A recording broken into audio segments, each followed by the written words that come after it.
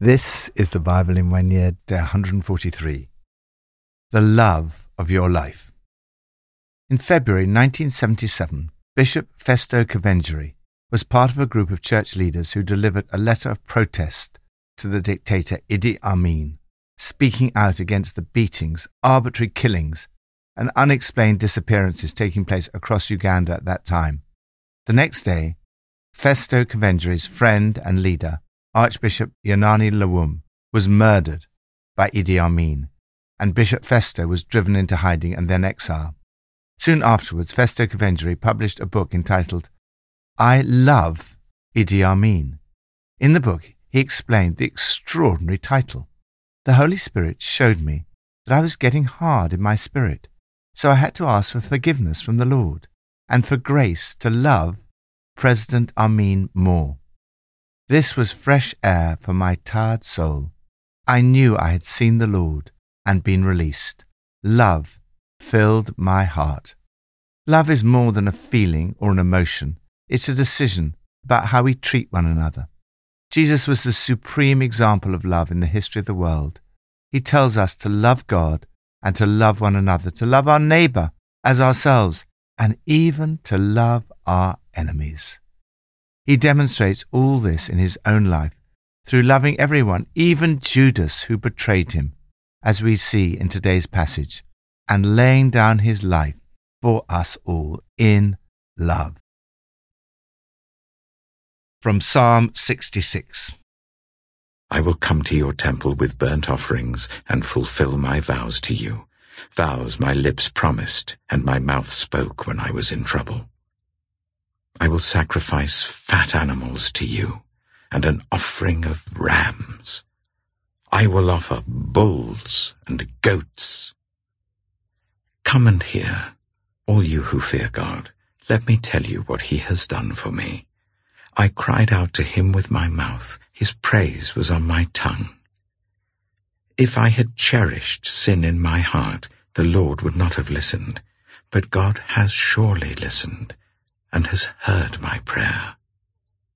Praise be to God, who has not rejected my prayer or withheld his love from me. Love God. When you're in trouble, do you ever make a promise that if God were to answer your prayer, you will do something or won't do something ever again? The psalmist made such a promise, and when his prayer was answered, he fulfilled his promise.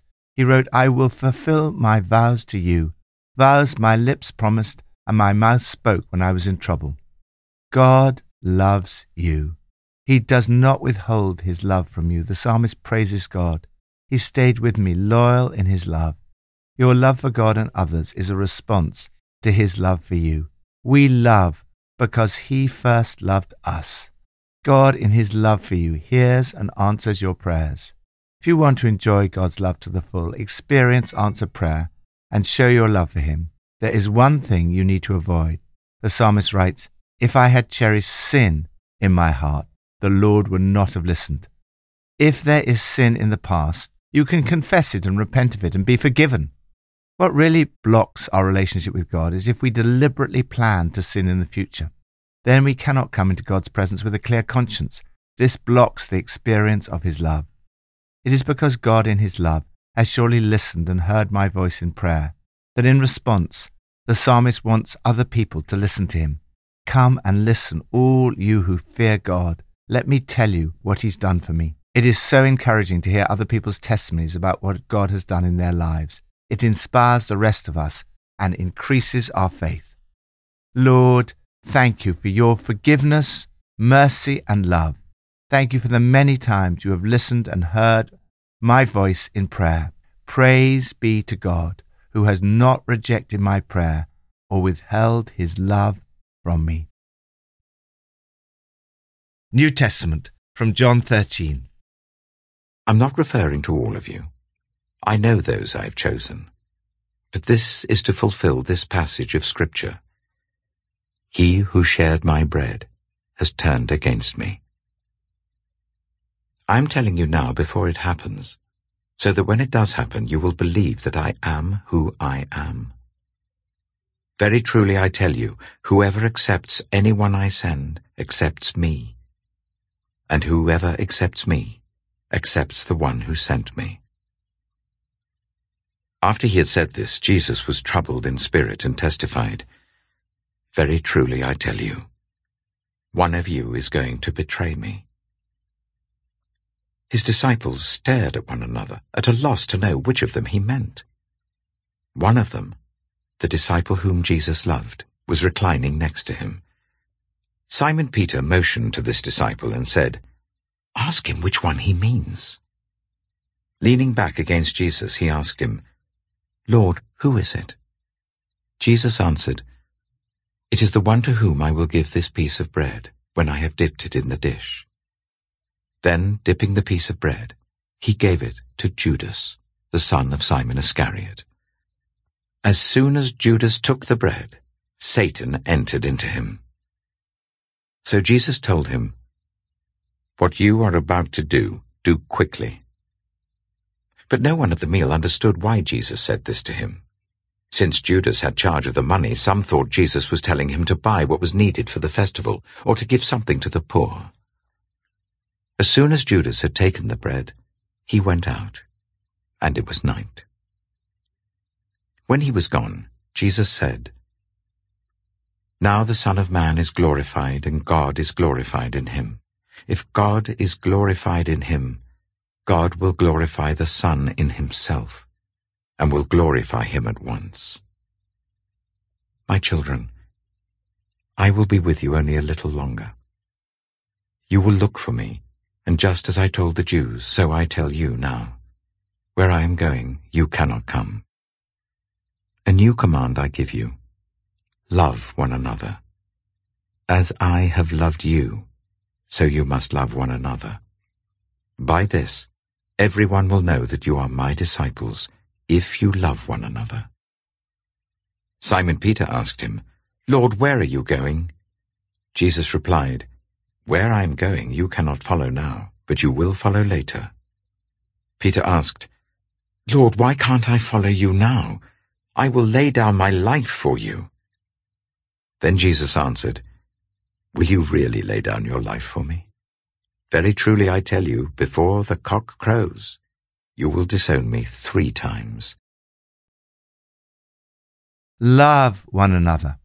Nothing is more of a hindrance to the message of Jesus than a lack of love between Christians. If our nations are to be changed, if people are going to turn back to following Jesus, we must start loving one another. This means loving Christians of different churches, denominations, traditions, and different views to ourselves. It means loving one another in the local church. Disunity destroys. Love unites. Love attracts others to the person of Jesus. Loving God and loving one another in Jesus' name must be our overall ambition above all others. That is the kind of love that can change the world. Here we have 3 men, Judas, Peter, and John, author of John's Gospel, who have radically different relationships with Jesus. They represent each of us at different moments in our lives. John, the beloved disciple, knew the love of Jesus in a very intimate way. Of all the disciples, he was the closest friend of Jesus. He was the one dwelling next to him. 4 times in this Gospel, John describes himself as the disciple whom Jesus loved. Here at the cross, at the empty tomb, and with the risen Jesus, he reveals that we are all called to be in close communion with Jesus. Out of this intimate experience of Jesus' love, John's Gospel and letters speak so much about love. He records that Jesus told his disciples, "A new command I give you, love one another. As I have loved you, so you must love one another. By this, everyone will know that you are my disciples, if you love one another." People fail to love for different reasons. Judas betrays Jesus in spite of being so close to him. "He who shares my bread has lifted up his heel against me." Satan entered into him. Here we see the very opposite of love. Judas hates love. He was in revolt against Jesus. Yet Jesus continued to love Judas. Peter loved Jesus. But he was a complex personality with a very human vision of Jesus and his mission. Peter said that he would lay down his life for Jesus, but Jesus tells him, "You will disown me 3 times." And that is what Peter did. Yet Jesus continued to love Peter. Jesus sets before you this amazing challenge. As I have loved you, so you must love one another. Jesus loved you by laying down his life for you. He says that you are to follow his example and show self-sacrificial love. This is the mark of a true Christian. By this, everyone will know that you are my disciples if you love one another. Love is the most effective form of evangelism. When people see real love, they see God. The best way to start to tell people about Jesus is to love them and to love other followers of Jesus. Generally, in the world, people get into groups with people they are naturally attracted to and who think the same way as them. We're meant to be quite different. The Church of Jesus Christ brings us together with a variety of people from different backgrounds, different interests, different ages, ethnicities, races, perspectives, lifestyles, opinions, and different views, all who love one another. Lord, help us to love one another as you have loved us. May we see a new love between Christians of all churches, denominations, and traditions in the local, national, and global church. May the world be changed by our love. Old Testament, from 1 Samuel 13 and 14.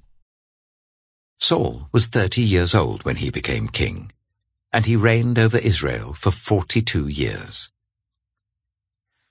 Saul chose 3,000 men from Israel. 2,000 were with him at Michmash in the hill country of Bethel, and 1,000 were with Jonathan at Gibeah in Benjamin. The rest of the men he sent back to their homes. Jonathan attacked the Philistine outpost at Geba, and the Philistines heard about it. Then Saul had the trumpet blown throughout the land and said, "Let the Hebrews hear." So all Israel heard the news. Saul has attacked the Philistine outpost, and now Israel has become obnoxious to the Philistines. And the people were summoned to join Saul at Gilgal.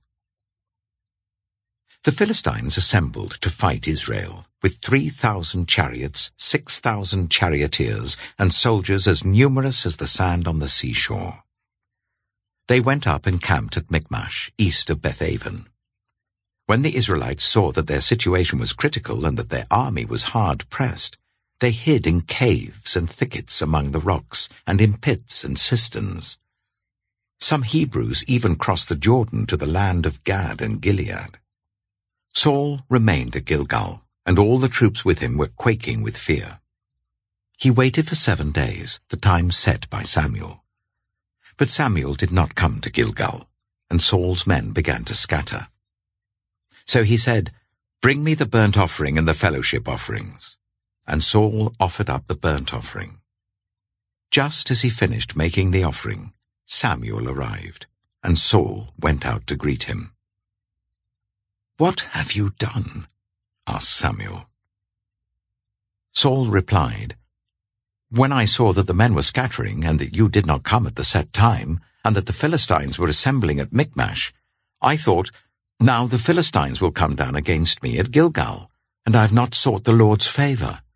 So I felt compelled to offer the burnt offering." "Oh, you have done a foolish thing," Samuel said. "You have not kept the command the Lord your God gave you. If you had, he would have established your kingdom over Israel for all time. But now your kingdom will not endure. The Lord has sought out a man after his own heart, and appointed him ruler of his people, because you have not kept the Lord's command." Then Samuel left Gilgal and went up to Gibeah in Benjamin. And Saul counted the men who were with him. They numbered about 600. Saul and his son Jonathan and the men with them were staying at Gibeah of Benjamin, while the Philistines camped at Michmash. Raiding parties went out from the Philistine camp in 3 detachments. One turned towards Ophrah in the vicinity of Shual, another towards Beth-horon, and the third towards the borderland overlooking the valley of Zeboim, facing the wilderness. Not a blacksmith could be found in the whole land of Israel, because the Philistines had said, "Otherwise the Hebrews will make swords and spears." So all Israel went down to the Philistines to have their plowshares, mattocks, axes, and sickles sharpened.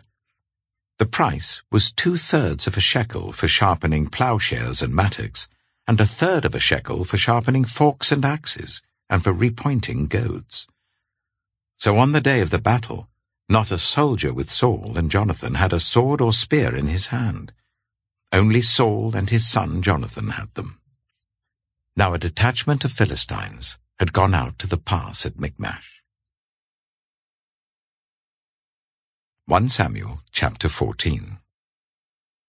One day, Jonathan, son of Saul, said to his young armor-bearer, "Come, let's go over to the Philistine outpost on the other side."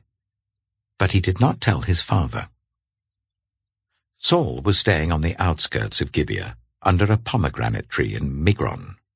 With him were about 600 men, among whom was Ahijah, who was wearing an ephod. He was a son of Ichabod's brother, Ahitub, son of Phinehas, the son of Eli, the Lord's priest in Shiloh.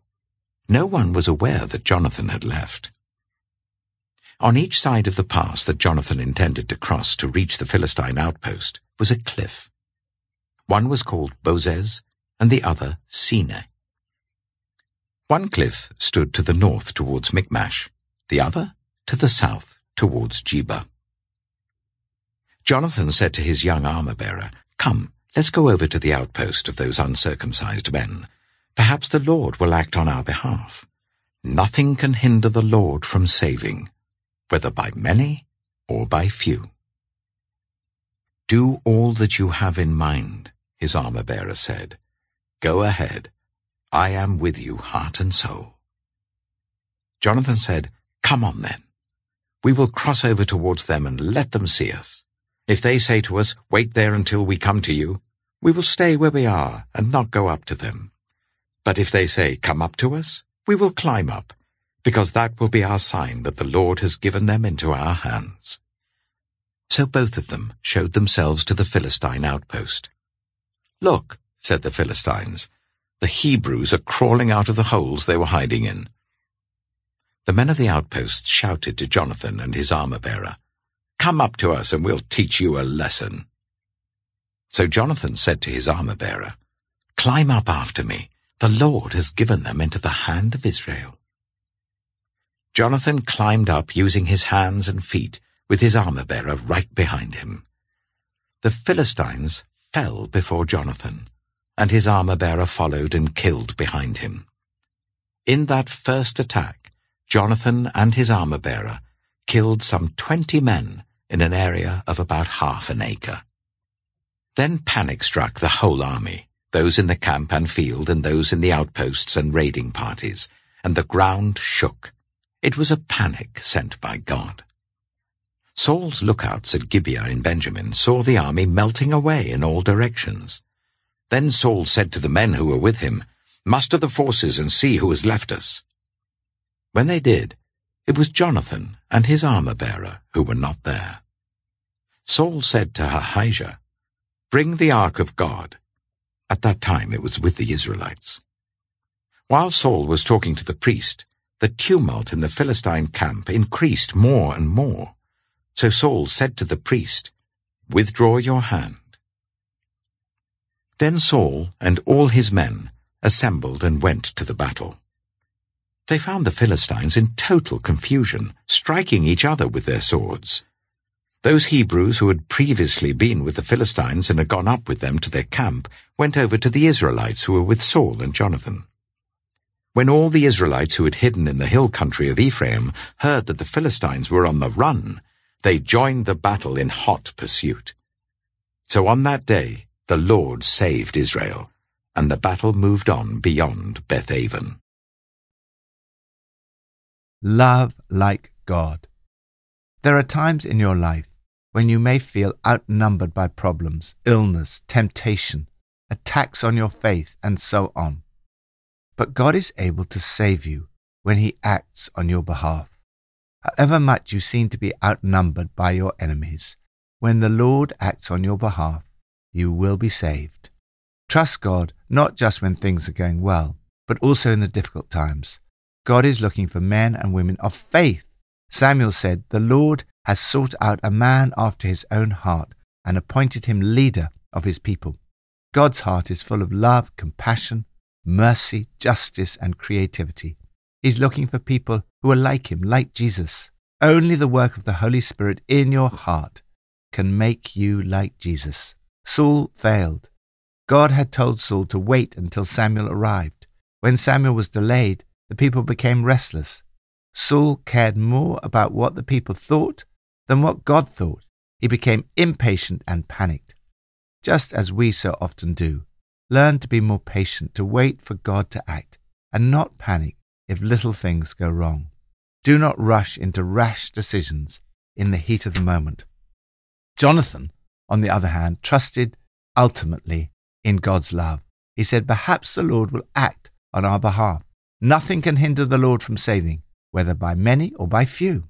Lord, please give me a heart like yours, a heart of love. Help me to trust in your unfailing love. Thank you that your love is poured into my heart by the Holy Spirit who has been given to me. Lord, please pour your love into my heart today." Pippa adds, in John 13:35, it says, "By this everyone will know that you are my disciples, if you love one another." I remember the first time I came across a group of young Christians working together. I was so struck by their unconditional love for me and for each other that I desperately wanted to be part of this group. Hopefully, it is the same thing that people experience when they come on Sunday to the services, or come to Alpha, or get involved with any other church community. People are struck by the love that they have for one another.